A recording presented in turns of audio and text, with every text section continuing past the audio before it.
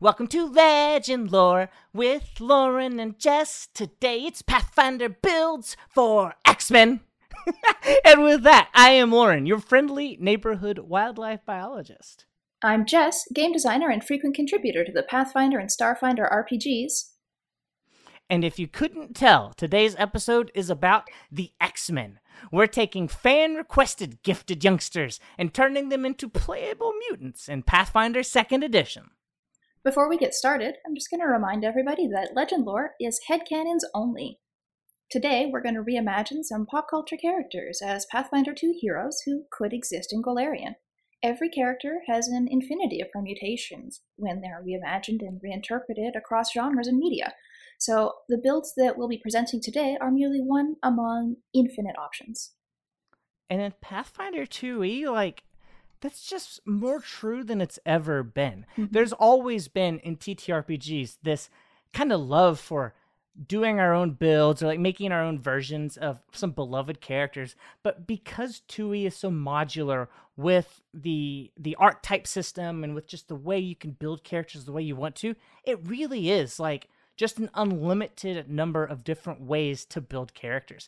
And I'm so glad that you let me talk you into us doing this builds episode, or even, several builds episodes, because this is always my favorite thing based from my history with TTRPGs and my time here at Legend Lore. I just love making these builds. Yeah, building characters is a lot of fun. And like you were saying, especially in Pathfinder 2, there are so many different ways that you can interpret and build a character. Broad strokes in terms of what class you make a character. For some characters, there's a lot of class options. You have the question of whether they're built with free archetype or not, and if so, what archetype you give them. And then you also have what skill feats are you giving them?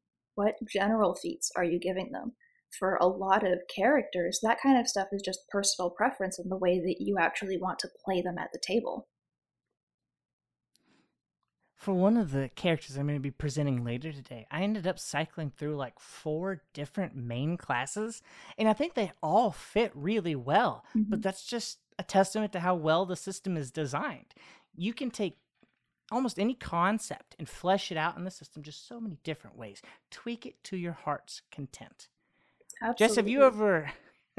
I mean, I've been playing this 2nd edition AD&D, Mm-hmm. and I've had some cringe builds. I've had some cringe moments. One of mine was I just for fun I made Ganondorf, and I played Ganondorf, and the GM, seeing an opportunity, made Link the primary antagonist. Did you ever have any just kind of cringe times where you took a character, you made them in your RPG, and then played them?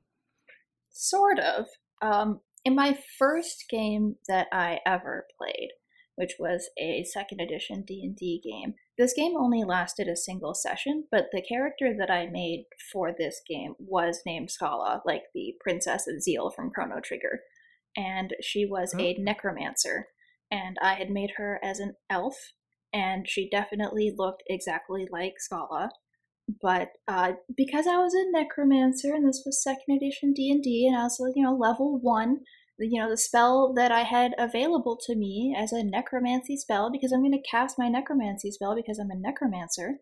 So that's as you do. So that spell that I had was Chill Touch, which is a touched range spell, which meant that I had to go into the melee combat in this 2nd edition D&D game. And my friend was playing her elf archer character, and then she fires into combat while I'm right there doing my Chill Touch, and firing into melee. I guess she had to roll to see, does she hit or does she miss? She missed. Does she hit me instead? Yes. Am I killed instantly because I'm a 2nd edition wizard level 1? Yes. 2nd edition Dungeons and Dragons. My husband fondly remembers that system as his favorite system, and he sometimes confuses the word favorite with best, thinking it was the best system. Sweetheart, I understand that, your nostalgia glasses are very powerful, but there's no way 2nd edition Dungeons and Dragons was the best edition. But I did have a lot of fun with it. Oh yeah, absolutely. One thing that I tend to do more than creating pop culture characters, though, is taking the same character and then reinterpreting them across different games or different genres or different media. So taking a character that maybe I originally played as a Dungeons and Dragons character and then creating them as like a heavy gear pilot or as like Oh yeah. a futuristic character in like a sci-fi game. And so translating what parts of the character mean what in across different genres. The character I played for No Direction Stellar was one of those characters. Mm-hmm. Sam Hamich wasn't always a rootin' tootin' space cowboy. She was just a normal cowboy, but from the fantasy world that we were playing in. Mm-hmm. And yeah, that's always a lot of fun. Yeah, and so that's one of the things that I find really compelling about doing like these builds for these X-Men characters, because even if I wouldn't necessarily want to play an X-Men character exactly, it's still fun to imagine where things exactly line up or what they suggest across different genres and different forms of media. And then one of the great things about that practice is that you can see which concepts never change Mm-hmm. and make sure that you're always including those in your builds. It really kind of reinforces that you're on the right track with it. There are some character options in like Dungeons and Dragons and Pathfinder, like stuff that was included in the 3.5 D&D SRD that, in my opinion, are directly inspired by some of the X-Men. Like in the same way that maybe Aragorn is like the prototype for the Ranger. There are some X-Men who I think are like the prototype for certain character options in these games. You'll see that in one of my builds for sure. Yeah. Now, actually, you might see that in two of my builds. Some of these, though, look, so my experience with X-Men has been since the 90s, right? I think both you and I probably grew up watching that 90s cartoon show of the X-Men, and it was so much fun. Yeah. And I bet if we went and watched it again, it probably wouldn't hold up. I do actually. Yeah, I want to rewatch it. I want to. I want to rewatch Gargoyles too. And then, like, do you remember when the X-Men movies like first came out? I was so excited. Look, my memory's kind of rough, but I think the very first one was actually pretty good. Am I getting that right? I mean, I liked it at the time. I don't know if I would rewatch it and still like it, but at the time, I don't know if it was just the excitement of seeing an X-Men story translated into film or what, but I was into that movie. Even if it, maybe I wasn't completely sold on the direction that they took Rogue's character. As a fan of like the 90s cartoon, right? The 90s cartoon version that we saw of Rogue's like night and day different from the 20th century version of Rogue, wasn't it? Yeah, the 20th century version of Rogue was kind of... Come on over here, sugar. You know, like she didn't have none of that like weird Southern stuff. No, she had a lot more in common with Jubilee. Yeah. And then I did watch like most of the movies that came after, but I did notice, as everyone else did, that they kind of started going downhill. And I don't think I saw any of the most recent X-Men movies. I kind of want to, though. Yeah, as soon as they got into like the time travel stuff and they had the alternative castings for a bunch of characters, that's kind of where I dropped off with them. Now, they did still have X-Men characters in like other movies. Like, wasn't Cable in a Deadpool movie or something? Yeah, there are some X-Men that have appeared in the Deadpool movies, and I like the Deadpool movies a lot. Oh, and there was the big steel guy, Colossus, right? Mm-hmm. Yeah. Yeah, he was in there. I mean, the X-Men, they're getting all kinds of love in the MCU these days. Even if not their own movie, but I really feel like it's probably on the way. I don't know if it is. Maybe it's been announced and I'm just the only idiot that doesn't know. But I feel like there's got to be a new X-Men MCU movie coming. There's just got to be. I think they're setting up to do something with House of M, yeah. Oh, that'd be so cool. Well, so Jess, I'm so excited. We have avoided spoilers so much. I cannot wait for these builds. But before we can get into these character builds, I want to kind of establish some parameters that me and Jess have to abide by. If we're going to do a bunch of these different build episodes, I think it's kind of important to have a general way that we do them. Yeah. So, I would you love and I talked about it. Yeah, I would love for this to be a series. And so if it's going to be a series, it makes sense to have like the procedure for the way that we're going to do this in every one of our Legend Lore build episodes. Yeah, and for this one, for these in particular, I really feel like it's more guidelines. Like, you do your best to follow within the parameters, but if you have to go outside of them, you have to go outside of them. But listeners, this is where I kind of want your contribution on this. Let us know how we did. When you listen to the episode, you hear how we've done these characters. Go in the Discord and tell us, like, hey, you guys did a great job with this character. Man, you really missed the mark on this other one. What if you'd use this class instead? I hope you go in there and tell us. I can't wait to hear your thoughts on it. So with that in mind, let me run you through our guidelines. As is Legend Lore tradition, we're going to aim for level 10. Mm-hmm. With all the class episodes, we've always made the classes, our class builds at level 10, so we're going to go for level 10. Mm-hmm. But, some characters might just have to be higher, like just depending on what's suggested. So it's okay if we do, but if we hit right at 10, give us, imaginary bonus points and let us know. And if a character just only makes sense a lot lower, then yeah, we'll leave them there. We also agreed that since these characters that we're going to be getting suggestions to do, these are coming from, different movies, they're coming from books, they're coming from video games. These are dynamic characters and they're beloved for a reason, meaning that there's probably going to be an amount of complexity that not having free archetype would make difficult. So we're going to be ready to use free archetype. And then the last of our parameters, we only have 3 parameters. And this one I kind of threw in here. And me and Jess have different but non-opposing opinions about it. And I think they're both really interesting. But here's what I put in here. I put that 95% of the characters that you guys might suggest will probably be literal humans, because these are coming from stories written by humans for humans. So we reserve the rights to use the mechanics from non-human ancestries, but just say that they're not actually the dwarf or the orc, but they do still have to adhere to Paizo rules as written. Yeah, I don't think it's necessary to build a character as a human just because they were a human in their original source material. Because, like, in any piece of media that is set on Earth, for the most part, in order to be a person, you're going to be a human. Like, in our real world, in reality, personhood and, like, humanhood are, very closely connected. Whereas in Golarion, in Pathfinder 2, there are so many different ancestries, and you're a person no matter which one you are. So, like, an elf is a person, a dwarf is a person, a goblin is a person. All of these are people.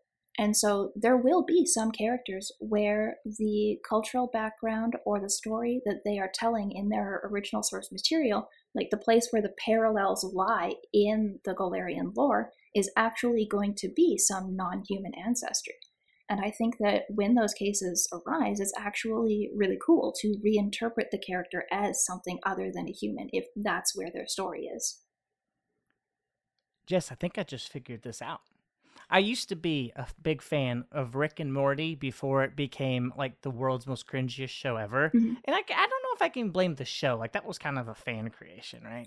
But in that, you would have Rick from, whatever universe, and he claims to be the truest Rick, right? Mm-hmm. But then you'd go and you'd see other Ricks. And sometimes they're kind of like, I'm the Rick from the planet where everyone's blue, right? Yeah. I'm kind of feeling like that's what you got, what we're doing here. Or like what we're talking about here. Mm-hmm. Like, because if you're making the X-Man character from Golarion, yeah, that might be a dwarf or an orc or a kobold, right? And then I'm kind of saying like, hey, I might make the Earth version in Pathfinder, so I'll use these Golarion mechanics, but not the Golarion flavor.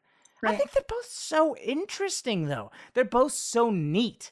I love both builds, and I'm excited to see what we do with them. Yeah. But with that out of the way, it looks like we have scheduled that I must go first and I will present a character to you listeners that I hope you will not lambaste me for, because this is a character I only knew from Marvel vs. Capcom 2. But back then, in that game, I thought this character was just so dang cool, and I always wanted to know more. So I was excited to get to do that research and learn more about this psychic mutant who had to endure 29 years of being body swapped with a ninja, alongside the mental and physical manipulation at the hand of a demon-worshipping ninja clan. I am so happy to introduce you to my build for Betsy Braddock, aka Captain Britain or Psylocke. Jess, do you know anything about this character? Because I knew so little outside of what Marvel vs. Capcom showed me. I do know some about Psylocke, yeah. So I did know about her being Captain Britain and about like the brain swap with the ninja. There was a point when I was a kid when I think I had a Psylocke action figure. And so my first exposure to Psylocke was just like how cool she looked in her like ninja costume in the ninja getup with her energy sword and everything, right? But it took a little while before I actually saw what she was like in the comics, because her story is a real weird one. I mean, maybe not by comic standards, but like you don't look at this sick energy sword ninja and expect that she's Captain Britain. And to be honest, I mean, I won't lie, folks. I didn't even know who Captain Britain was. I hadn't even heard that before. Mm-hmm. And then I thought Captain Britain was that What If character. Mm-hmm. What if it wasn't Captain America? It was right. Steve's girlfriend. I thought that was Captain Britain. Come find out I was wrong. Yeah, so I believe... But that's okay. So I believe that Psylocke was requested by our listener, Smart Goblin. This build was requested by patron Smart Goblin and listener MedTech28. The powers that Psylocke is most known for are psychic in nature. They first manifested as these kind of precognition dreams, and later she could use her psychic powers for blades or blasts, illusions. She could also harness her psychic nature for telepathy, astral projection, or to psychically mask her presence. And much later, due to some power swapping with Jane Grey, she was able to enhance her might with telekinesis to strengthen her existing toolkit and to allow her to create force fields, to fly, and to become invisible. And she honestly was not that hard to make in Pathfinder. I gave her skills in like piloting and martial arts. Let's get to the ABCs. Let's not get ahead of myself. Let's get to the ABCs. I made her a versatile human because I didn't need to go outside the rules. But I honestly think maybe I could have used, the little disclaimer I already put in there and gone with Kashrishi, because they have, they're the psychic little rhino-looking dudes, but they start with like a bunch of psychic options, and that would have been a really cool way to give her more psychic options, even though we're already starting with the psychic class. She's a psychic of the tangible dream with precise discipline, and I'm giving her the fighter dedication so that she can use all the martial weapons that she needs to. Her background is driver because from the stories, she was a pilot, right? She's gonna be good at stealth, at acrobatics, and athletics most of all, but then she'll also be good at intimidation, society crafting, diplomacy, deception. Maybe you can kind of flavor the taste there. Most of her class feats, or at least the free archetype ones, are going to be spent on different fighter things to get extra hit points from fighter's resiliency. Psylocke wasn't, like a squishy caster type, right? She did have some hit points to her. So fighter's resiliency is a good way to get that in there. It also gives her training in martial weapons, so she can use the katana that I totally gave her. And fighter has my all-time favorite class feat in it. It has dual-handed assault, which if you're not familiar with it, you can be holding a weapon in one hand, and for one action, you grab it in two hands and swing it.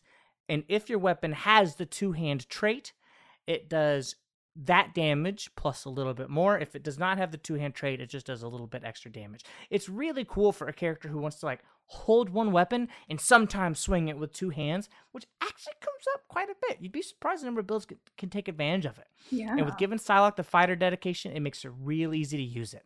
And katanas, which she is known for, have the two-hand trait. So she's really going to get a lot of mileage out of it.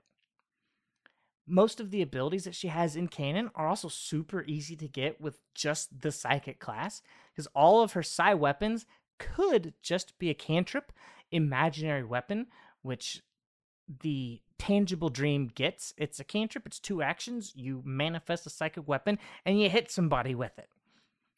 Using the psi cantrip for shield is a great stand-in for all of these different ways that her psychic or telekinetic powers can mitigate damage. Psi burst is amazing. It's for 1 action. You deal damage to somebody. Hey, you, how about a fort save? You're taking half the damage or whatever, right? It's one thing. Like, this is literally what she does. And then we can also use Psi Strikes from the psychic class to empower her katana, to give it the psychic energy. So she can use the katana, she can empower it with psychic magic, or she can just summon out on, one made of pure psychic energy alone. Ooh. When we get further down the line, we get to Parallel Breakthrough. This gives her the psychic version of Daze. And listeners, if you're not familiar with the psychic class yet, that's okay, because you don't see it a lot. But really, what it does is it takes the cantrips that you may be familiar with from the occult spell list or the arcane spell list, and it gives you a stronger version of them, which is really useful for a lot of different kind of builds. It doesn't get enough love.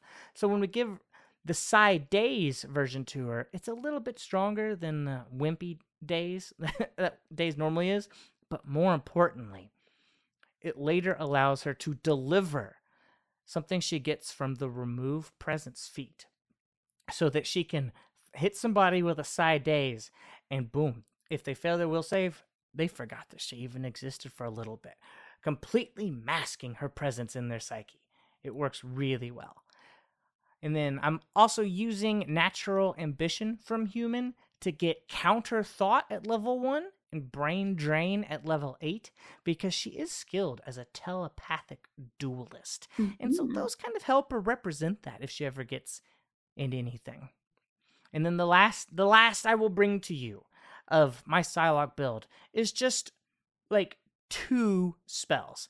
I'm picking True Strike. I'm gonna signature it just because Lauren loves True Strike. Mm-hmm. And it's why would you signature True Strike? There's no heightened version. Yeah, but it's so good that it's really never a wasted spell, right? True Strike's so good. I'm giving her Fly because later she could fly. And I started picking out mental type spells that she can cast, to further be some of these psychic powers, and I just gave up. There's so many. There are so many spells that deal mental damage that it's just endless. You can really flavor her to taste. Jess, is this you? I think you knew Psylocke better than I did going into this. How'd I do? I was surprised that you didn't give her the Mindsmith archetype. I had considered it. Yeah. I had considered it. But I really wanted to give her a way to use a physical weapon. She is trained with, physical weapons. And I thought that fighter just satisfied the most things in such a complete package. Yeah, if you want to play Psylocke using the katana a lot, it makes sense to go with the free archetype fighter. And then, like you were saying, just use your cantrip to represent her psychic blade. But there's so many ways to interpret all of these characters that, just depending on what aspects of the character you wanted to focus on if you were going to play them. Yeah. That's kind of how you would decide between doing the fighter archetype so you could be better with your katana or Mindsmith. And I tried to capture the most rounded picture of Psylocke. Yeah. I tried to get the most of her concepts in one. And I feel like this is the way you do it. And this just now gave me an idea for a character. Since the Mindsmith never gets the ability to like dual wield their mind blades, which I always thought was strange, unless I just couldn't find it for some reason. But now I'm thinking I could take my fighter with my beloved dual-handed assault feat and apply that to Mindsmith. That'd be so cool. I'm gonna make a build tonight with that, just because that's fun. Yeah, that would be fun. Jess, who do you have next? Who are you bringing to the table? So, requested by listener Mithra Max, the first character that I will be presenting is Domino. Domino is a character who is introduced in the X-Force comics as a mercenary and member of Cable's mercenary group, the Wild Pack. So her mutant power is probability manipulation. So she can psionically create like a random kinetic phenomena around her that will nudge fate in her favor and cause things to happen that are lucky for her but unlucky for her enemies. So things like just random things happen around her in a way that just makes her very, very lucky. Domino also... You know what that reminds me of? Mm-hmm. It's been thought, I've heard this before, that Frank Castle actually does have a superpower, and it is luck. Oh. And this makes me wonder if there's something there, if it's something like this. It could be. So in addition to her luck powers, Domino is also very agile. She has enhanced reflexes. She's an expert markswoman, martial artist, and acrobat. And then she also has a history as a mercenary and as an assassin.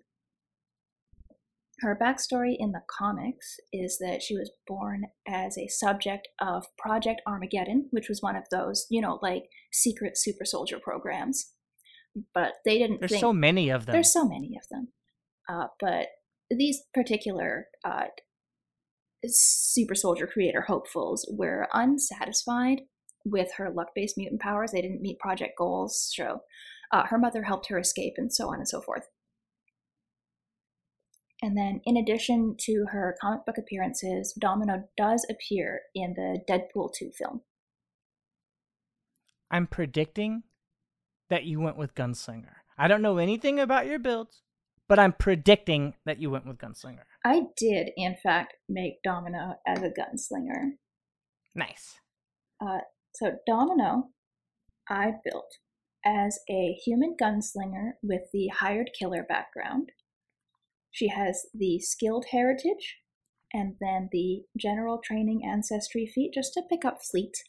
Her gunslinger way is the way of the pistolero, and for skills, up to level 10, she takes deception and intimidation up to master, acrobatics to expert, and then she's also trained in like athletics, society, stealth, thievery, and underworld lore. As you do. And so, for her gunslinger feats, she has like pistol twirl, she has black powder boost, which is that extremely comic book one where you fire off your gun and it makes you jump further. Literally rocket jump, Yeah, so she has that. She has Pistolero's challenge.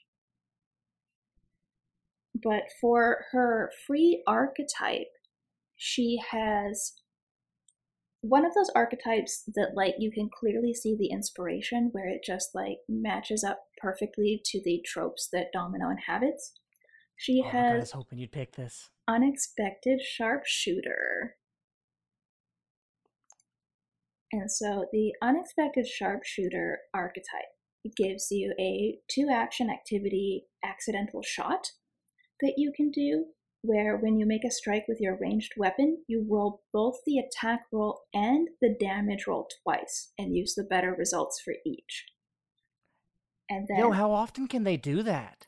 It starts off once per day, but there is a later feat you can take, which Domino has, that lets you do it once per hour. So basically in every combat, depending on how long you're resting between combats. That's basically just improved True Strike at will. Mm-hmm. That is so cool. That's my favorite. That's my favorite spell, by the way. Oh yeah, is True Strike. Yeah, if Domino were a spellcaster, it would make sense for her to have True Strike, and like there are ways to build characters so that they get just like a limited amount of spellcasting, and giving her True Strike wouldn't be out of bounds. But Psylocke needed it because mm-hmm. like as a psychic class, her attack bonus kind of sucks. So she's got to use all these ways to that build has to use all these ways to get her attacks to hit. Mm-hmm. Yeah.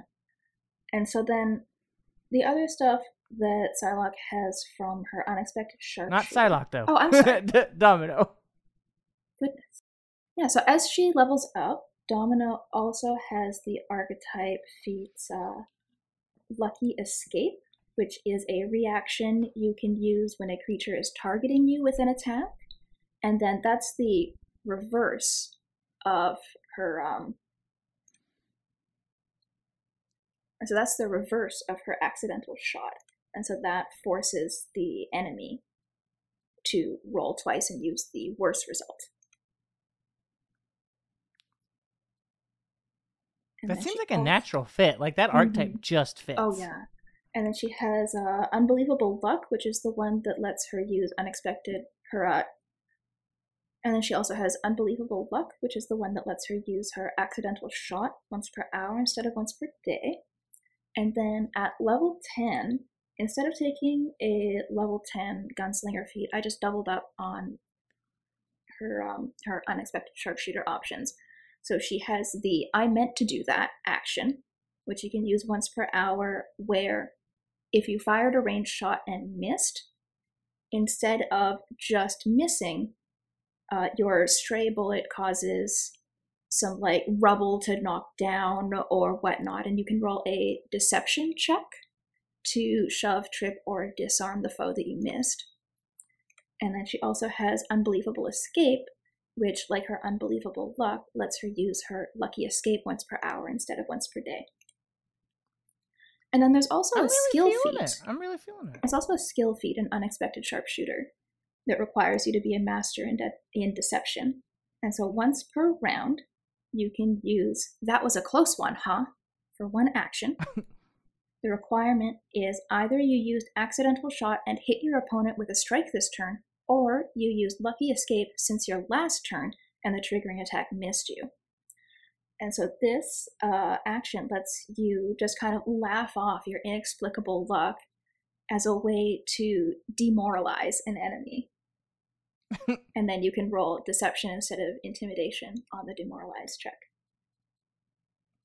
I really like that in particular. Like you shoot at somebody at while you're sneezing, right? You somehow land it between their eyes, and you look at their buddy, and it's like, I'll do it again too.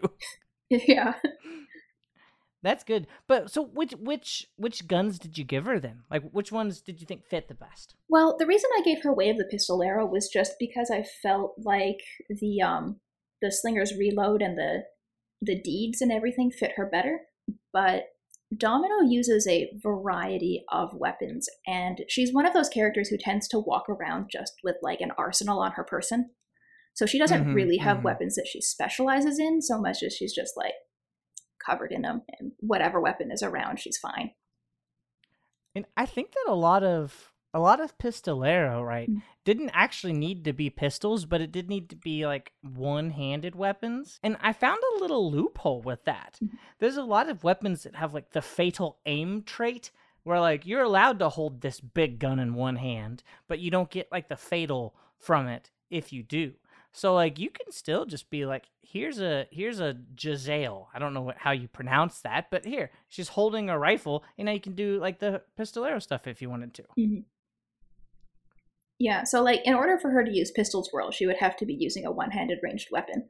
But it's not as though she needs to be using Pistol Twirl every round. She has a lot of other abilities, and I think that with the way that Domino is built with the Unexpected Sharpshooter, it does make sense for her to have multiple guns on her person, to use the biggest gun that she's got for her accidental shot action, and then to maybe switch to pistols. And I forgot about this as part of the loophole. Pistol Twirl. You're wielding a loaded one-handed ranged weapon. It doesn't say in one hand. So you can have two hands on your Giselle.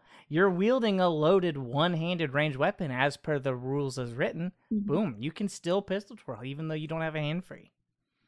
It's just just one of those little things. It's rules as written, but not as intended, I think. But yeah, I have a build about that, and I think it's a really cute gimmick. And it feels, this all feels really Domino-y. I do remember she was in one of like the movies. I think it was the Deadpool movie. Yeah, Deadpool 2. Yeah, shit, that was a cool character. I really liked that. Yeah, Domino is very cool. Yeah, this feels really fitting. I like it. Who is your next character? Mine? Okay, well, I had to pick this one. It was only suggested by one listener. This was suggested by Patron Folklan, but it's the poster child of the X-Men. It's Hugh Jackman's Wolverine. I mean, not specifically Hugh Jackman's Wolverine, but it is Wolverine as portrayed in the movie by Hugh Jackman. Yeah, it's Hugh Jackman's Hugh Jackton. Oh no. Oh no. Yeah, that is what it is. You're not allowed to have puns like that anymore. That was too rough. This is one where I had to not pick human. I wanted to so bad. Folks, I looked at every opportunity to get any kind of like claw action in there that was fitting and not just trash. And there are ways to do it. Like, I could make a Wolverine with a D4 slashing agile finesse claw, but by using the mechanics of Ancestry Catfolk, we're able to get the clawed Catfolk heritage for a D6 agile finesse claw attack on both hands. Ooh. So these are the best claws that we've got, are the Catfolk claws. And then as I was starting to look at a lot of the things that goes with Catfolk, it kind of just started making more and more sense. For example, the Ancestry feat, Well-Met Traveler for the Catfolk. You've walked so many walks of life that you're just people like you, you know? Like, I mean, I get Wolverine's like gruff and stuff, you know, nobody's like, he's not like, hey, bub, and then everyone's like, oh, we like, no, but like, you know, if he wants to help you out, right? If you're his friend and like he sees you in a bar and you're having a bad day, Wolverine's gonna come over. He's gonna have an easy time doing it because he's been, I don't know. I think Well-Met Traveler fits. Maybe you could argue with me on that, but I kind of think it fits. No, the flavor of I don't know why, but the flavor of like walking so many different walks of life and having so many different experiences, that is so Wolverine. Because as soon as you start looking into his backstory and everything, he has done so many different things, lived so many different places, and like experienced life in so many different ways. Yeah. I gave him the background amnesiac. Mm-hmm. There's a lot of ways you could go with this, but I feel like that's the most all-encompassing, you know? That's kind of like, is his thing, oh, who am I? You know, like he doesn't know, but so I gave him that. And then for the class, this one was really straightforward. I used Barbarian. I picked a Barbarian, as you do. The problem with Wolverine is it's like, how do you get the healing factor in there? I think what I've done is I've looked for all these different ways to just constantly be generating temporary hit points, just over and over again. Temporary hit points, Ooh. all day. I think Barbarian's a good way to do that. It's because with your rage, you know, you give yourself temporary hit points, but then you get further down the Barbarian line. At level 8, you can take Renewed Vigor. Just, you use one action, you get temporary hit points equal to half your level plus your Constitution modifier. This doesn't say how often you can do it. It has no stipulations. You pause, you gain temporary hit points. Jess, do temporary hit points, are they additive? I've always assumed they're additive. Only if it says. You know, like, if a spell gives you, like, 10 temporary hit points, and then a class feat gives you 6 temporary hit points, do you now have 16 temporary hit points? I've always assumed you did. If they come from different sources... No, you can have temporary hit points from only one source at a time. If you gain temporary hit points when you already have some, choose whether to keep the amount you already have and their corresponding duration, or to gain the new temporary hit points and their duration. So there are some effects that grant temporary hit points that specify that they stack with themselves. But unless they specify that they are additive, then they are not. Well, then this will still work though, because Mhm. in every turn, my Wolverine can use an action to get temporary hit Mhm. points. A crude facsimile for a true healing factor, but it does work. No, I think, It's every turn, and it's free. yeah, I think it's As very part clever. of Yeah, as barbarian, believe it or not, I just went the Fury Instinct. Mm-hmm. I had considered Animal Instinct because you've got bear and you've got like cat, and they both do give you a claw attack, but it's only D4, and and their main thing is like a bite attack, and I just couldn't picture it. I couldn't picture it. So I went with the catfolk. I'm going Fury Instinct, but it does make sense. That is kind of his thing, right? Oh, I'm gonna get real angry, bub. That is kind of his thing. And so with Fury Instinct, then he gets some extra barbarian feats. He's got acute vision, because I remember him kind of having like almost animalistic senses too. Yeah. So we've got acute vision from barbarian. Later we're gonna pick up acute scent. We're just gonna go all down like the animalistic route. We've got pain tolerance at level 6. Feels pretty right. Yeah. Level 4, there's a lot of things I could have done at level 4. I could have done barreling charge to like run through stuff, I could have done raging athlete, which if I remember right, Wolverine was always surprisingly nimble, despite being just like a weirdly like shaped suit of meat. I picked no escape. You try to move away from him, he's on you. He's on you. I picked that.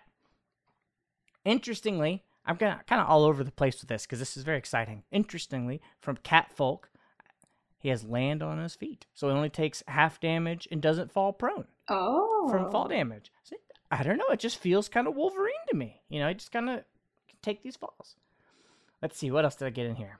Level 10 was just Instinctive Strike. I think this was another one where it wasn't like such a big deal, but you do have to have like the acute scent. You have to have like the animal scent, and then you can like smell someone so well that they can't like hide themselves from you. That felt kind of Wolverine-y.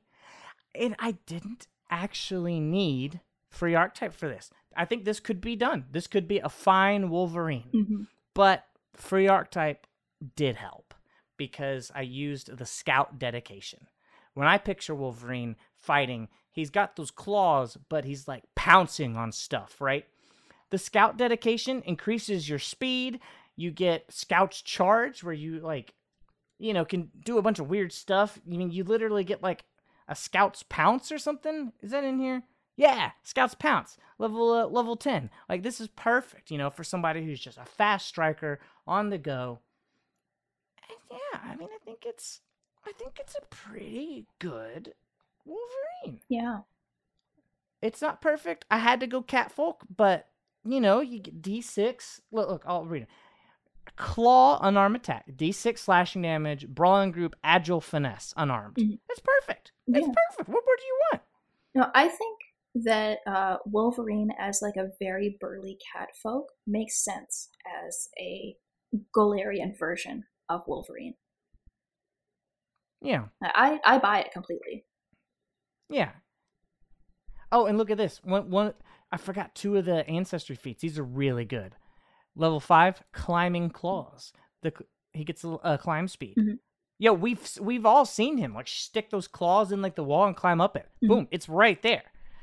Level 9, from Catfolk, springing leaper. Right, you can do these big jumps in like fewer actions. It's right here. This is exactly. It's what it is. Yeah, it's what it is. Absolutely. It has to be Catfolk. Absolutely. I also built an X-Men as a catfolk, actually. So there will actually be 2 catfolk in this episode. Maybe we're learning something about the X-Men. So many of them are catfolk. They are all jellicle.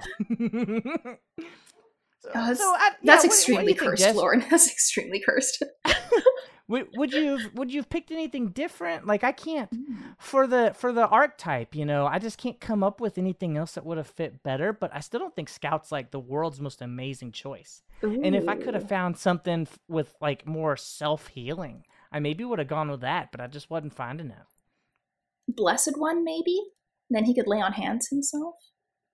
Yeah. I I don't had know if thought about I that. don't know that the flavor of Blessed One necessarily pans out for him, but And the the stuff it leads into later, mhm, just also. I was looking at Blessed One though. mhm. I think Scout's gonna have to do it though, because it really gets that mobility in there. I do like it. Yeah. All right, Jess, who do you have next? My Who can you follow the poster boy with? ooh, ooh, ooh. Requested by listener Brian Lane. I have the ultimate gifted youngster, Jubilee. Oh my goodness. So from the cartoon, we had like the most favorite character Mhm, and like mhm. the least favorite character. That's amazing. I think Jubilee's become kind of a fan favorite because of that status. And today. Yeah, yeah. I don't know. I loved Jubilee in the cartoon, but I understand how she would get like just because of her power, like she I feel like people love her, but people love that like her power is just so silly. Yeah, kind of useless. Yeah, yeah. So Jubilee, her backstory is that she's like a street kid in Beverly Hills, and in the comics, she joins the X-Men after following Storm, Rogue, Psylocke, and Dazzler through a portal back to their X-Men base, which at this time is in Australia. And then she just like squats in their Australian base, and they don't know she's there, and she like steals Dazzler's clothes and like just lives in their basement until eventually they vacate the base and she discovers and saves Wolverine from a bunch of like Hellfire Club PMCs. But yeah, her mutant power, uh, I saw it described as lumikinetic explosive light blasts, but it's basically little firework explosions. And her They're her powers, lumikinetic. yeah, lumikinetic. What is lumikinetic? What is Lumikinetic, that? like it's light, but it's light that has a kinetic force. Because Oh, she I see. can, It's like special light. yeah, because like she can use her fireworks to like knock over trees and stuff, right? It's light with mass. Mm-hmm. That's interesting. Yeah.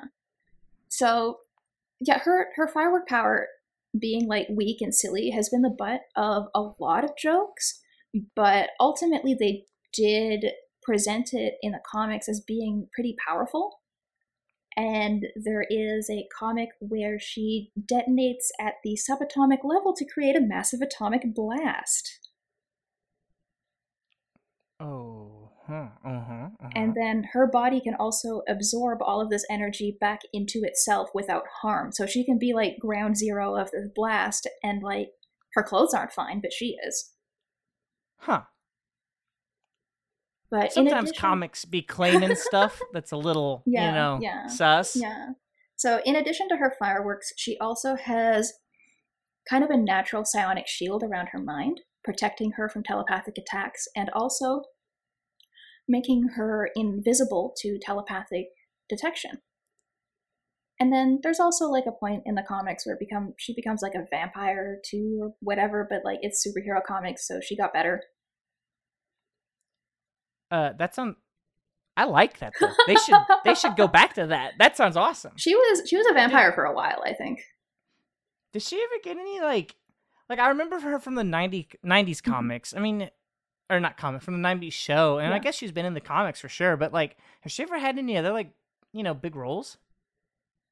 She like the role that she plays in the comics has kind of changed over time. Like she was introduced as like just the kid sidekick, like literal teenager, but she does kind of age as the comics continue and progress, and eventually takes on more of like a leadership role among the X-Men and so on and so forth. Okay, She never that's kind of cool. she never particularly appeared in the 20th century movies.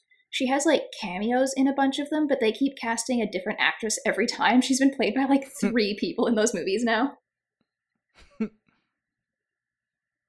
So, Lauren, if you were going to build Jubilee, what class would you have made her as? Because obviously, I do have a level 10 Jubilee right here, but I'm just curious, like, what class would you have even made her? Well, as I'm thinking about this, you're talking about these lumikinetic, Uh-huh. this lumikinetic power. She's got a psychic mental shield. Mhm. You could have gone psychic. Mhm. Psychic would have made sense. Mhm. Some type of illusionist or like a sorcerer Mhm. also would have made a lot of sense. Or like a fey blood sorcerer. I Yeah. could see that. I I could considered see those. I considered sorcerer at first. That was kind of where my instinct had taken me at first. And then I do wish that I could have seen the kineticist, because it's possible Yeah. that Jubilee might also make like a really good fire kineticist, maybe just or something. I don't know exactly which one, but or maybe you would need to like do a lot of home brewing to make like light based fire kineticist powers. Uh-huh. I'm not sure, Yeah. but we don't have kineticists right now, so I can't really speculate on how good a kineticist she would make. I did choose to build her as a psychic. Nice. And the reason I chose psychic is because I wanted to give her the tangible dream conscious mind. Is that the one I picked? Did No. I pick that for Psylocke? I don't think so. Maybe. I don't think so. What did you pick for Psylocke? Did you pick tangible dream? I did pick Tangible Dream. That's yeah. interesting. Look, Psychic is. I'm learning. We haven't done an episode on it yet, but I'm learning that Psychic is a surprisingly versatile and well-rounded class. I'm really digging it. So here's why I went with tangible dream. Tangible dream says you pull colors and shapes from the depth of your mind, projecting impossible creations into the world as tapestries of astral thread or sculptures of force and light. And at Well, first, that's literally her. at first level, this gives you color sprite, and then the psi cantrips that you get are you can do dancing lights, and you can do shield, which are also just like literally her. And so the imaginary weapon is not so much necessarily like a Jubilee thing. But That's I why mean, Psylocke took it as for Yeah. that imaginary weapon. Yeah, It just yeah. that's what I'm saying though. It's neat that like there's so much to, the psychic that we both picked the same thing to make extremely different characters. Mhm. Psychic of the Tangible Dream. Yeah, I feel like if I were actually going to play this and if I really wanted it to feel like Jubilee, I would probably ask the Game Master if I could change imaginary weapon into like a thrown weapon instead of a melee weapon. And That'd then be just cool. kind of, change the way that it works a little bit to make it more appropriate to a thrown weapon. But regardless of that, she has other things she can do with her focus points. She can amp her dancing lights and, all of that. But yeah, so let's see here. She's a human. She has the street urchin background. She has the psychic class. And then her first level psychic feat that she has from the natural ambition human feat is mental buffer, which is the one where The psychic shield around the brain, like you're talking about. Exactly, yeah. Oh, and her subconscious mind is emotional acceptance.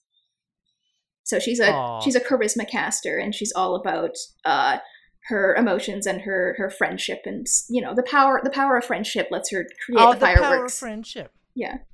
So for The her real friends were the fireworks we made along the way. I mean, in Jubilee's case, yes. For her skills, by level 10, she takes acrobatics and diplomacy to master. Oh, and occultism, because she's an occult caster. And then she also is an expert in athletics and in deception and society. And then she is trained in a lore for the city that she's a street urchin in. Maybe Absalom, I guess, instead of Los Angeles. Some kind of big city. Mm-hmm. And she's trained in thievery. And then she's also trained in gossip lore because she has the dandy archetype. Oh, you wily little thing. Always finding a way to fit that dandy in there. God, the only way this would be more on the nose for you is if you made her like a genie Ken. I did not. I resisted. But I could have made her an Ifrit and then given her the Bright Soul lineage, which is the lineage where you are an Ifrit and your like connection to fire manifests as like glowing light and fireworks. You definitely could have. I could have. That would have been a way to go about it. Yeah. But I didn't, because I wanted that skilled heritage. Humans just so useful. The skilled skills. Heritage, natural ambition, and then multi-talented at 9. Humans just it's so good. I think it's kind of too good. Yeah. In fact. Yeah. So she has for her psychic feats, she has Warp Step, which gives her a cantrip amp where she can do positioning without needing exact line of sight. She just needs line of sight to like a square that has line of sight. Warp Step is such a fun cantrip. Yeah. And then she has Violent Unleash, so that when she unleashes her psyche, it, creates like a shockwave, or in her case, I guess, a light kinetic wave. Of course. She just like explodes and sparkles. And then it's got some hard light there. Another thing she has in common with the Psylocke build, she has Parallel Breakthrough. And for Parallel Breakthrough, she selected Daze. Oh, just like Psylocke. This is incredible. Yeah. Mm-hmm. But, I mean, she's dazing people with the bright flashing lights of her little fireworks. One of the skill feats that I gave her, at 7th level, as a master in occultism, she qualifies for the skill feat Bizarre Magic, which is you draw upon strange variations in your spell casting, whether or not you cast occult spells. The DC to recognize spells you cast and identify magic you use increases by 5. So it's difficult to tell what she's doing because everything just looks like sparkly fireworks. It's all just sparkly light. Light. And then at level 8, she has the Remove Presence amp, which is the one. Yeah. It's that one where if you hit your enemy, you become undetected to that creature, disappearing from its senses for 1 minute. Jess, this is just like you and I just showed up to the ball, and we're both wearing the same psychic build. I know, but you're gonna have to go change. I wore this first. Nah. All right, so Jubilee, at 2nd level, she does Dandy archetype, and then she takes the Bon Mot skill feat. At 4th level, she takes Gossip Lore and Distracting Flattery from Dandy. At 6th level, for her free archetype, she moves away from Dandy, and she takes the Acrobat dedication because she's a gymnast. Mm-hmm. That's what's helping her get that mastery in acrobatics. At 8th level, she has Dodge Away from the Acrobat, which lets her, it helps her evade if she's being attacked in melee. And then she also has Graceful Leaper, so she can use her acrobatics instead of her athletics for high jumps and long jumps. And then at 10th level, she has, again from the Dandy, Statement Strut. Normally, Statement Strut, it's from Firebrands, so it's uncommon, and ordinarily it's kind of like you would need permission to take it if you're not a Firebrand. But I feel like Jubilee qualifies for this.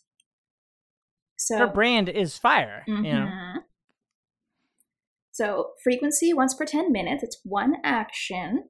You have an eye for fashion, and you know how to sell attitude and confidence with your walk, which Jubilee obviously does. She's a fashion girly. She's a fashion icon. She's an Instabaddie. So you stride. Those glasses, man.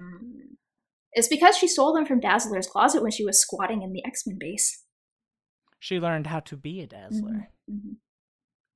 So you stride up to your speed, and all enemies within 30 feet of your movement are enraptured by your performance, and they must succeed at a will saving throw or become unable to use reactions until the end of your next turn. So, oh my god, you literally go down the runway and distract people. Yeah, and so you could say that they're distracted by her incredible fashion, but on the other hand, she's also just throwing fireworks around. It's very distracting. Yeah. So I didn't go through and pick psychic spells for Jubilee. She has whatever ones you want to flavor as fireworks. But that is my Jubilee build. There is a fireworks spell. I don't think it's on this spell list. I mean, it could be, but like that'd be such a good pick, though. Yeah. Like to ask your GM, like, "Hey, can I get this fireworks spell?" There's a bunch of them that work really well, like phase bolt. That could Oh yeah, be that's a good one. kinetic ram, because it could be used to like push people around, and her fireworks obviously Mm-hmm. like do that and push people around. It's just a matter of Yeah, like flavoring and fluffing everything with the like, this looks like sparkles, this looks like fireworks, which she even achieves, rules as written, with her bizarre magic skill feat. I feel like Jubilee was probably a little bit difficult to settle on like some of these different Mm-hmm. options. You know, maybe psychic felt like a good fit, but there's so many different archetypes that make me like feel like, that might have worked. Mm-hmm. You know, Mm-hmm. like you had celebrity. Mm-hmm. Is there a mesmerist, or am I just hallucinating that? Mesmerist was the That's something. That is something, right? Mesmerist was the name of a Pathfinder First Edition class. Yeah, but we have something in second edition that like is that, right? I mean, It basically might the not be called psychic. mesmerist, Yeah, but there's something. basically the psychic is how you would do that. But there is the captivator. But That's what I'm thinking of. The captivator, yeah. yeah, the issue with the captivator is that taking the captivator is kind of like taking a spellcasting class archetype when you're already a spellcaster. Oh, okay. So like, Oh, and it's at level 4, so it mm, kind of doesn't play very nicely with free archetype mhm. anyway. Yeah, so like the captivator dedication, you choose 2 cantrips from the occult spell list, and like she doesn't need that. She's already an occult spellcaster, right? And so if I had built Yeah. her not as a spellcaster, then captivator dedication and captivator archetype would have all made a lot of sense. Yeah. I still think that, what you've got though makes a hell of a lot of Mm-hmm. sense. Like, it's hard to argue with that. That's pretty good.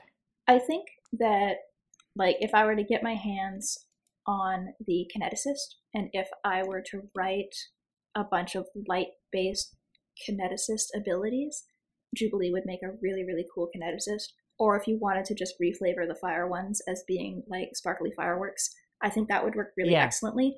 And I feel like there's a lot of overlap of just like the vibe and the energy that Yoon, the iconic kineticist, has now that she's like an edgy teen. I feel like she has Oh, Jubilee yeah. energy. That Jubilee energy. Mm-hmm. I was looking to see if there was like a light-based oracle mystery, and I just Mm. didn't see one. That would have made a lot of sense. Oh, what about witch? Is there like a witch? A light-based? I don't think there is either. Yeah, I think you got it the best way to do it though. Mm-hmm. Like that feels like Jubilee, and it also feels like a fun character to play. Yeah. There's definitely a lot of different Some of these, directions that you could take Jubilee, though. most of the builds, or I guess 2 of the builds I did. I don't think War of Marines was non-straightforward. It was pretty straightforward. But like the other 2 that I did, they're like really complicated. They have a lot of tools that are interesting. I'd love to play them. I'd love to play both of them. Well, who is your next one? Who is the last one So, that you built? well, this is my favorite X-Man. In fact, if users hadn't suggested this X-Men, I was going to do them anyway as my last one because I really wanted to give Gambit some love. He's always been my favorite, especially since the 90s, cartoon, even in the comics, he was really cool. And I just hated that he didn't get the screen time he deserved in the movies. I think he was like a cameo in one and maybe had like a fight scene in another. Yeah, he needed more love. Yeah, But Gambit. for those who don't, Gambit is so cool. yeah, for those who aren't super familiar with the character, because he's kind of gone to the wayside in like the zeitgeist, I guess.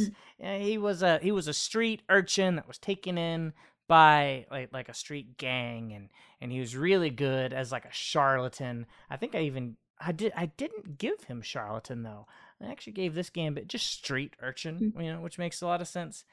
And he's just famously the roguish member of the X-Men without being the character rogue. And there was a lot of different ways to build Gambit. I remade him as so many different classes before I finally settled on Magus. My Oh. first build with him was actually Swashbuckler. Mhm. I was convinced Swashbuckler was the right way to go. I looked at that and Rogue because both of them have access to the most Gambit feat, a feat so Gambity that it must be known in the Paizo office that he is the origin of this feat. I probably won't pronounce this right, but it's Forberry. Mhm. How do you say that? Is that a French word, forbear, or just forbear? What this is rogues and swashbucklers can take this at level 2 as their class feat. It's a stance where you have a set of playing cards, and you're allowed to treat them as darts or daggers. And you literally have, like, all 52 of them, and you can find them all after a minute, right? Like, it's so useful. You just throw them around, which is why I first started with my Gambit as a swashbuckler. That way I'd immediately get Forberry, and I could do different things, and I actually thought that was pretty good too. Gambit is a swashbuckler, and he has like finishers. I changed to Magus. We're going to pick Rogue as an archetype. Mhm. That way I can get Forberry at level 4. So we can throw cards at level 4. But even before then, we're already throwing cards. Let me talk you through this Gambit, Okay. right? Yeah, we're going human. Mhm. Despite being Magus, I'm actually making Int his dump stat. Not because he's dumb. He's not dumb. He's clever, right? Mhm. But that's not like the thing he's known for isn't his cleverness. He is known for his charisma. So I'm bumping his charisma all to holy hell. I'm bumping his dex all to holy hell. He's known as like, one of the most agile of the X-Men, right? So we're getting his physical stats real good up there. And then at second level, we're getting Rogue. Yeah, we're taking expansive spell strikes. So if he needs to, throw a card and have it do something special, like have a fireball in it or something, he can do that. I think I'm actually going to start with cantrips though, because this is where we get our Gambit money. Okay. Right. Okay. I'm representing most of his card throwing with the psychic dedication as a human with multi-talented at level 9. We're just taking the dedication and then we're getting side development just to get access to like the really nice psychic cantrips. The only ones we get is telekinetic projectile. Oh. Literally, he takes a card, telekinetic projectiles it. Yeah, That's literally yeah. what he does. That is a 1-to-1 what Gambit does. So it's kind of cool. And then on top of that, because I picked Magus, he can then spell strike it too. He can literally throw a card with Forberry Mhm. and put spell strike of telekinetic projectile on top of it. And that's kind of what I built this build to do, is for him to be able to have all of these different tools to throw a card or do something cool with it. Which is why we did, for Magus, I did go Starlight Span. I actually didn't want to. I wanted to go Twisting Tree because Gambit's staff is also, Oh yeah, kind of a big it's part of also his iconic. character. Yeah. And that's the thing. The original Gambit I did was a swashbuckler staff acrobat. Oh. And I kind of liked it a lot. But when I saw Twisting Tree, I was like, well, this is it right here. But it's not. I'm doing Starlight Span just so we can spell strike with the cards. I feel like you have to spell strike with the cards, Mhm. right? Mhm. So we've got telekinetic projectile. You can spell strike with that. And then I took a lot of other like cantrips or spells that would also make sense to spell strike through a card or through literally anything else. I mean, he does it with the cards, but he can do it with anything. I remember once he charged up like a whole bus and like detonated a block. It was so cool. But I've also given him Torturous Trauma, which is a weird cantrip to take, but like it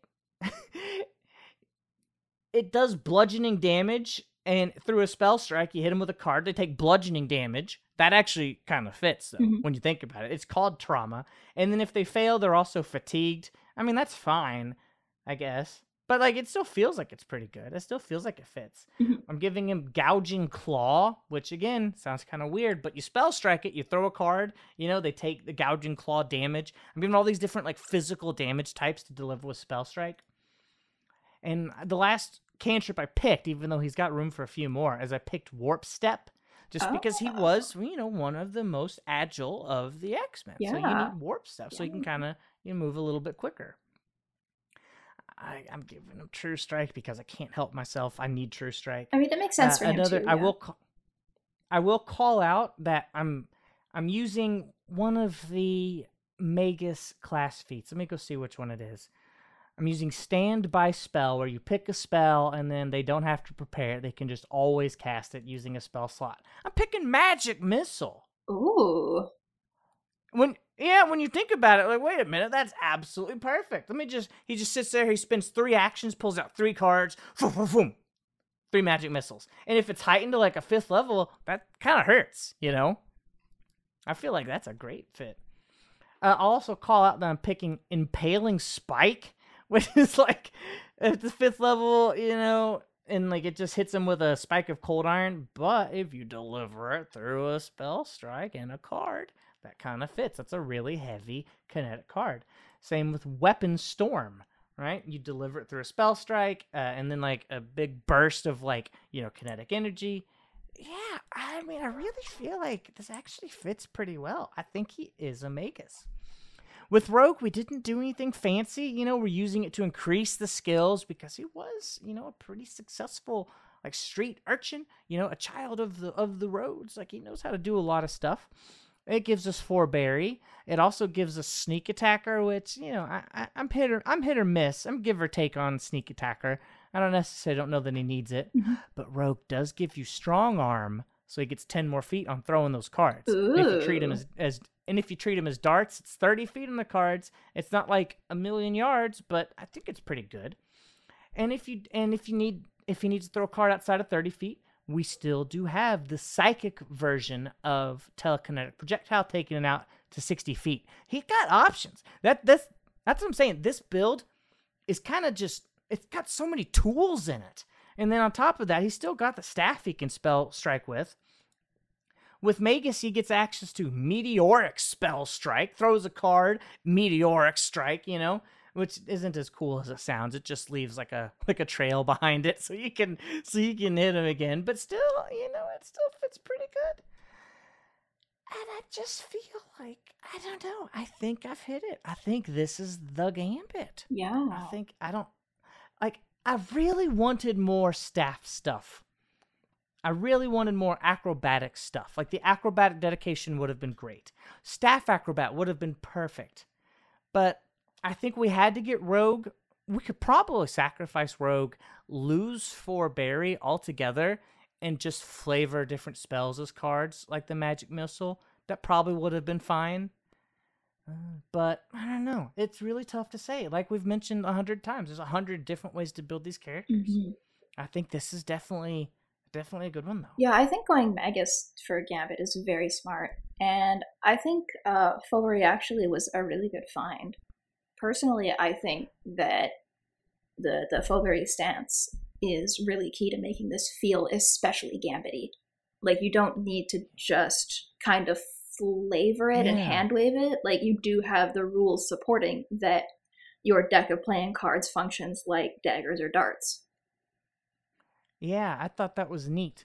And I just couldn't decide on if I wanted to start at level 2 with Rogue and then pick up Psychic for just like for Psychic at 9, or if I wanted to switch that. It's a really tough choice. Yeah. Because if I put Rogue at 9, then I can get 4 berry at level 10, and I can be done with Rogue right there, but you don't get Strong Arm.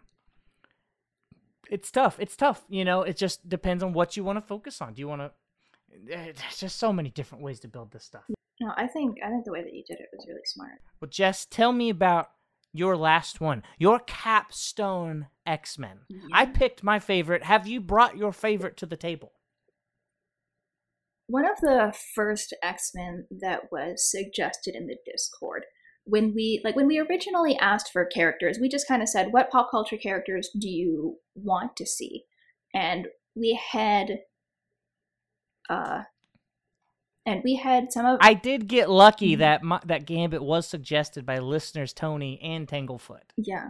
So even before we specified X-Men, though, we had 2 of our patrons suggest 2 of the X-Men. And it was because we had so much patron interest in a couple of X-Men that we decided, well, let's just ask for more X-Men and let's do a whole X-Men episode. And so those 2 X-Men that were originally suggested, even before we specified, like, okay, we're going to do a whole episode dedicated to this, we had Folkland requesting Wolverine. And then we had our patron Dom, who requested Nightcrawler.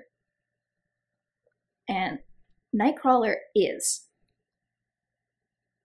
if not my favorite X-Men, then one of like my top 3. Like it's difficult for me to say exactly who my favorite X-Men is, because like with comic book characters, with these like with any mainstream superhero comic character, it's difficult to say that like this is my favorite character versus having like a favorite run or something, right?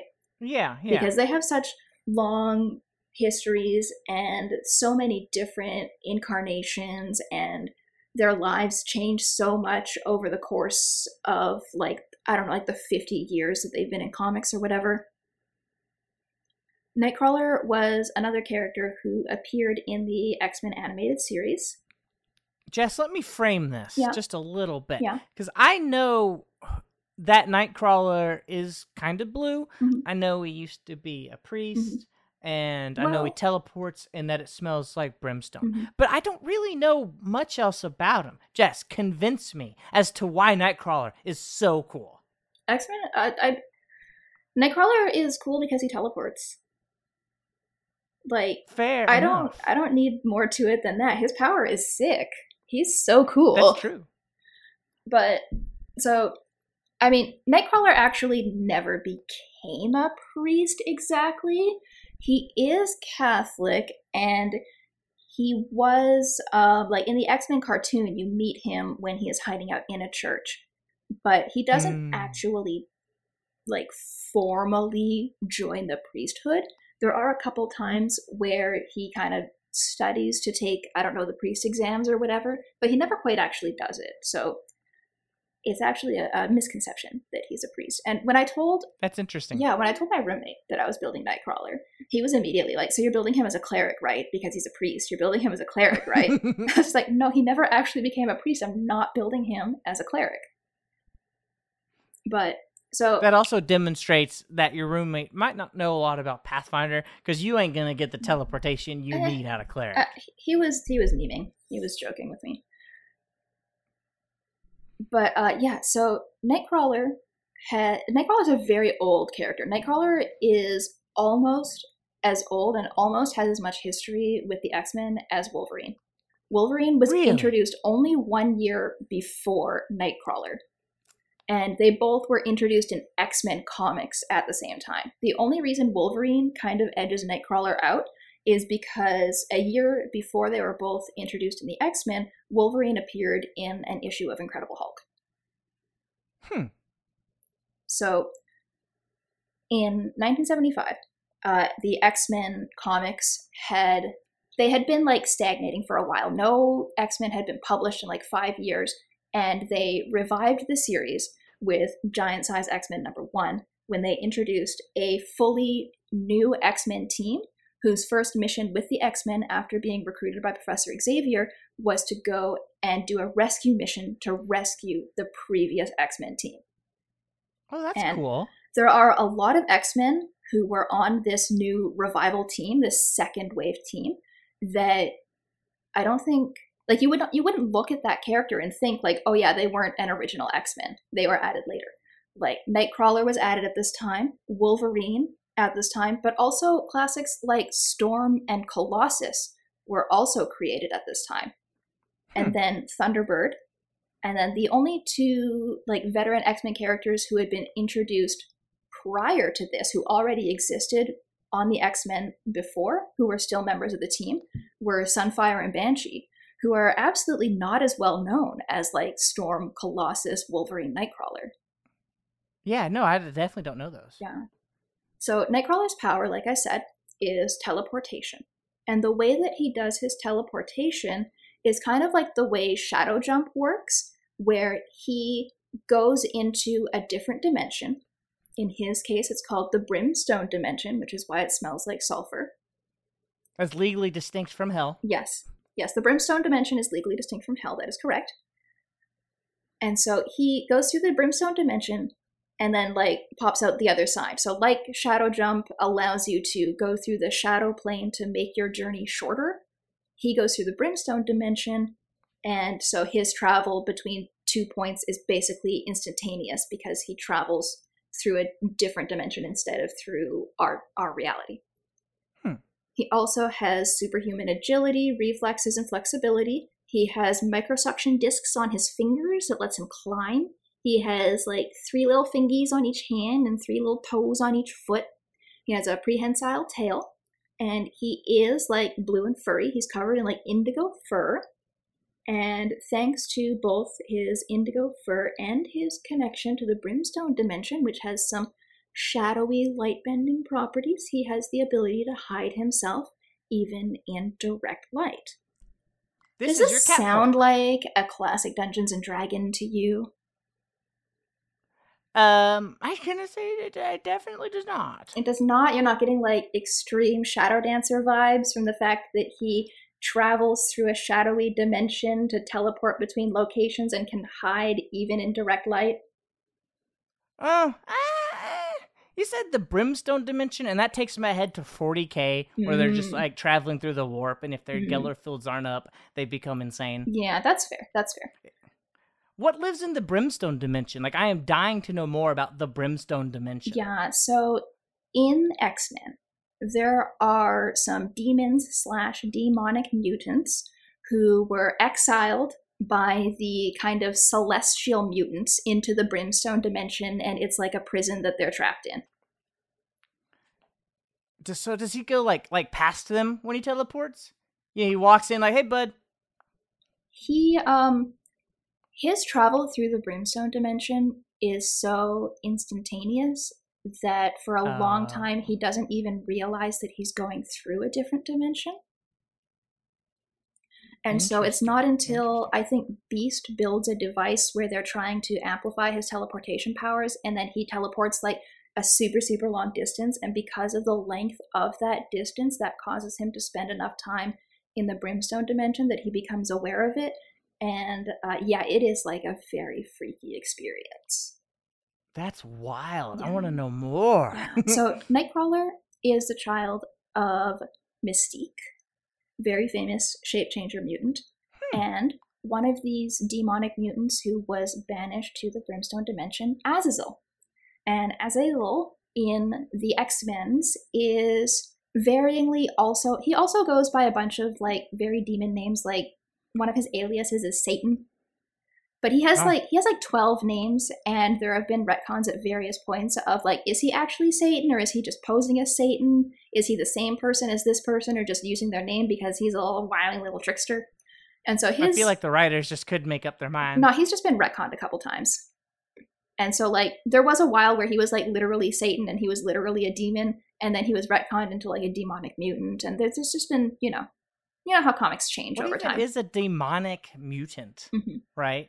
Like, I get what a mutant is, right? Oh, genetics. Oh, what's a demon mutant? A demonic mutant, in the way that the term is currently being used, a demonic mutant is just a mutant who looks like a demon. Oh, well, but that's because there were the retcons where previously there were like literal demons, right? Yeah. Anyway, so Nightcrawler is not raised by either of his parents. He's raised in the circus by a sorceress, and then he performs like acrobatics, and he's an aerial artist in the circus. And then his kind of like blue furred appearance makes it so that Nightcrawler can't really pass among humans. And so the way that he's eventually recruited into the X-Men is basically the same between the cartoon and the comics. Professor Xavier comes and saves him from like an angry mob who think he's a demon. Nightcrawler does appear in some of the 20th Century Fox films, but I don't know. I wasn't thrilled. He was like, okay. Remember him. He was not. Yeah, I remember him in like his first appearance, but I barely remember that. He changed to actors after that, and I haven't seen really particularly any of the appearances with the second actor, except for like I think he had a cameo in Deadpool 2.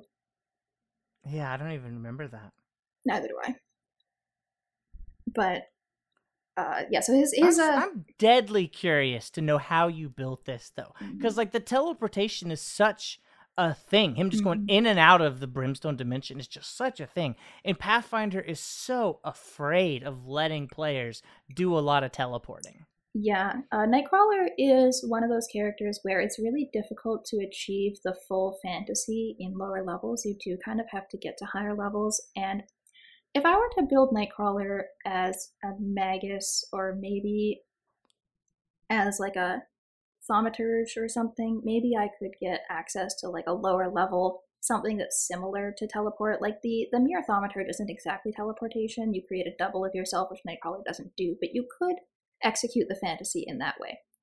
Yeah. There are some different ways that you could do this, but in my opinion, Nightcrawler is so much just like the prototype of what it means to be a Shadow Dancer that it is impossible for me to build him and execute his teleports as anything other than the Shadow Dancer's Shadow Jump. Because like Nightcrawler is literally going through basically the Shadow Plane, right? Like that is how his teleportation works. So Shadow Jump Okay. is executing on exactly the nuances of the flavor of the power. So even though Shadow Dancer is really annoying to qualify for, that is what I ended up pursuing for how I executed his teleportation power. Because isn't Shadow Dancer like level 8? Yeah, it is. Yeah, it's a That's high rough. level one. It's difficult. And so Nightcrawler is in a weird place where the most iconic thing about him, his teleportations and his ability to hide himself in direct light, these are all things that he is achieving through an archetype, not through his main class. And so you can really execute on the Nightcrawler fantasy with pretty much any class just by taking Shadow Dancer, right? What's his fighting style? Yeah. So Nightcrawler's fighting style, kind of a nerd. And the thing that he's a nerd for is pirate movies and Errol Flynn. Nightcrawler is obsessed with Errol Flynn. Like, you can look in the comic. This is canon Nightcrawler facts. Nightcrawler loves Errol Flynn. And Nightcrawler has a rapier and fences because he is obsessed with Errol Flynn.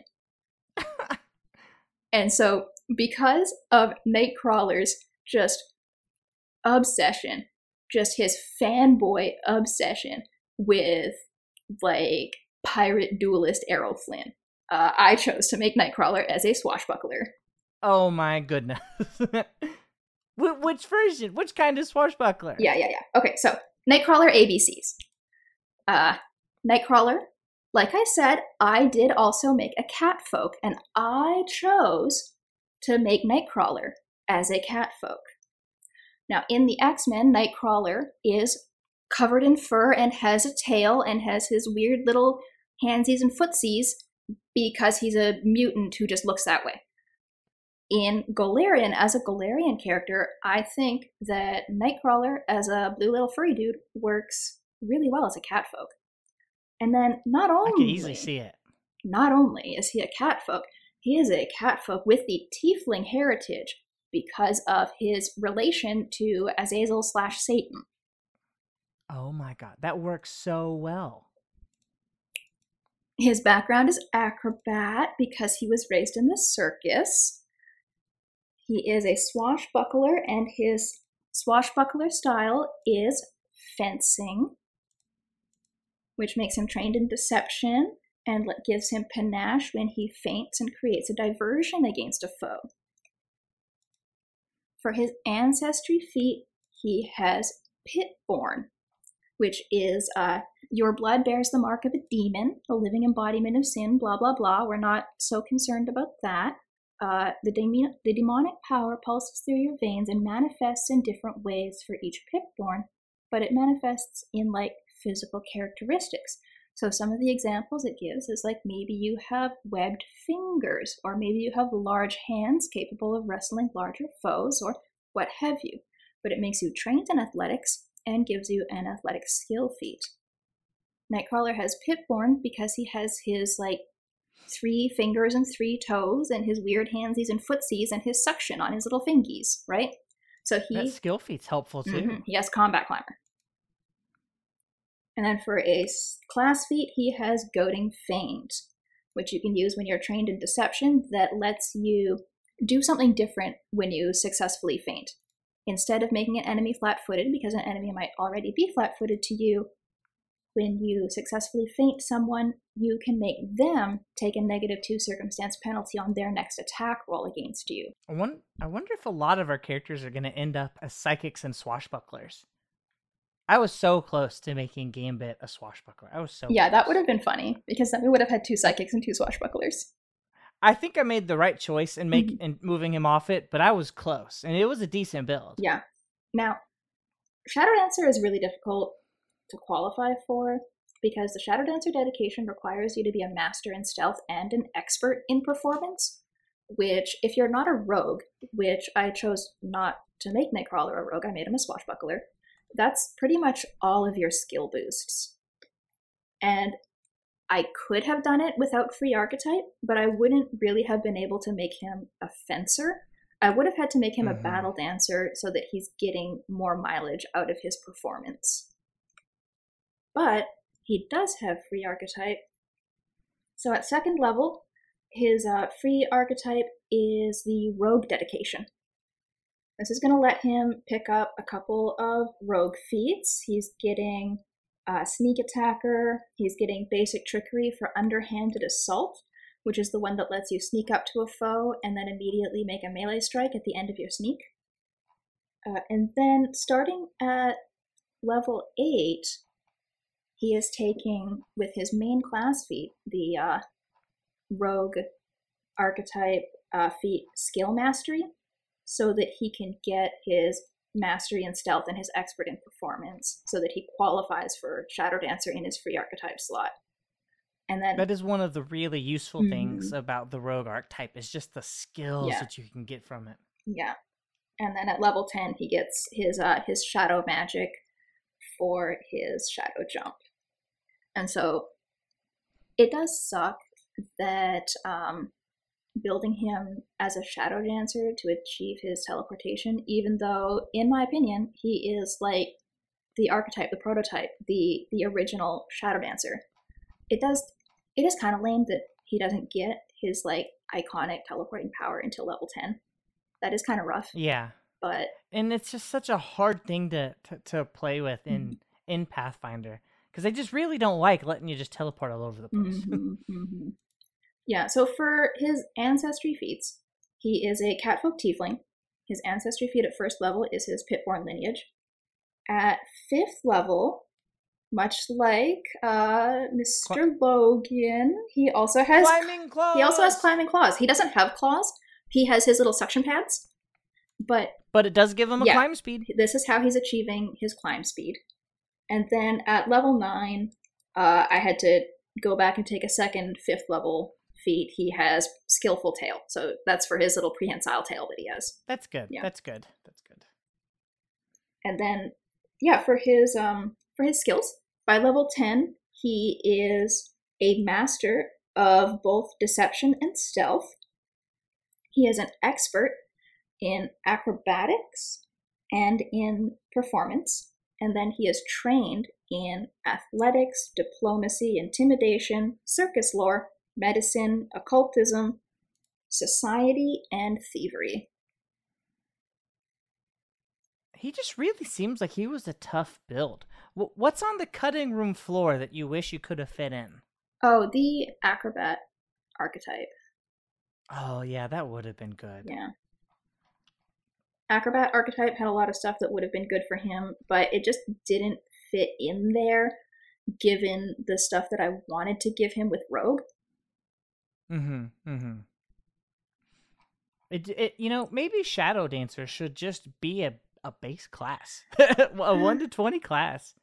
That you build it later, and then it wouldn't be as hard to get into. I don't know. There's I have thoughts about Shadow Dancer that are not really here or there for like an episode doing builds, but what if they kind of expanded it downwards and made it like a level 2 like archetype class, like dedication? You get into it at level 2, and you can work up to the cool like Shadow Dancer stuff that we love. Shadow Dancer. I mean, Assassin got that. Assassin's level 2. Yeah. Yeah.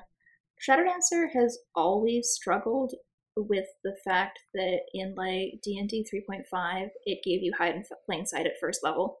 And so like in D&D 3 and D&D 3.5, and then in Pathfinder 1st edition, it was always a higher level prestige class because hide in plain sight is quite powerful. And it's always just kind of occupied that higher level spot that like is difficult to qualify for. Like in D&D third edition, you needed like so many feats too. You needed crazy. Like, and you got so few feats in D&D third edition. Like it wasn't like Pathfinder 1. You got way less feats. And you needed to spend like 3 of them to be a Shadow Dancer. Like Shadow Dancer in D&D third edition didn't even know what it wanted to be. Like you basically had to be a fighter. You had to multiclass fighter and rogue, basically, to be a Shadow Dancer, because there was no other way to get enough feats unless you were a fighter taking fighter feats. Fighter 4 and then no more. Yeah. The classic. Mm-hmm. I forgot about his sword slinging. I think that's a really good fit. Yeah, he is such a nerd for Errol Flynn.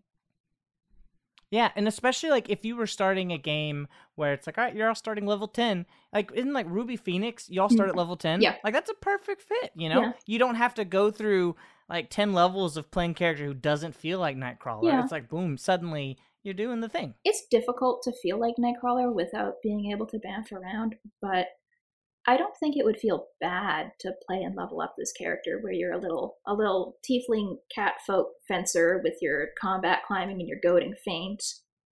Mm-hmm. How did you feel about Chrono Skimmer and some of its like, weird movement tech? Yeah, like I said, there are a couple different ways that you can achieve the kind of movement powers, but in my mind, like Shadow Dancer exists to execute on the Nightcrawler fantasy. And for sure. A part of what I love about Nightcrawler and what I love about the Shadow Dancer are really entwined for me. Yeah. Like I love Nightcrawler because it's a Shadow Dancer, and I love the Shadow Dancer because it's a Nightcrawler. These are great. Because like this is one of my favorite X-Men, and it's also one of my favorite like D&D prestige classes. It's one of my favorite Pathfinder archetypes. I'm nuts for the Shadow Dancer. If we ever come back to Marvel, but it's not X-Men, I'll probably pick Frank Castle because he's like my all-time favorite like comic book character is Frank Castle. Yeah, and it can be almost more challenging to execute on characters who have less fantastical things to work with. That's kind of my jam. Yeah. But listeners, you tell us. I know this has been a little bit of a long episode, but we just had so much fun. We just had to share these with you. You tell us, how did we do? Did we build these X-Men appropriately, or did they mutate into something that you weren't really ready for? Go to the Discord. Please let us know. How would you have built these characters different? Because that's all we have for you today. Make sure to check out the rest of our content on the No Direction Network, because if you like this show or any of our other blogs or shows, please consider supporting us on Patreon at patreon.com/NoDirection, because it's the support of our patrons that make this all possible. Until next time, I'm Jess. And I'm Lauren. Thanks for listening to Legend Lore, and as always, our subjects today have been important people.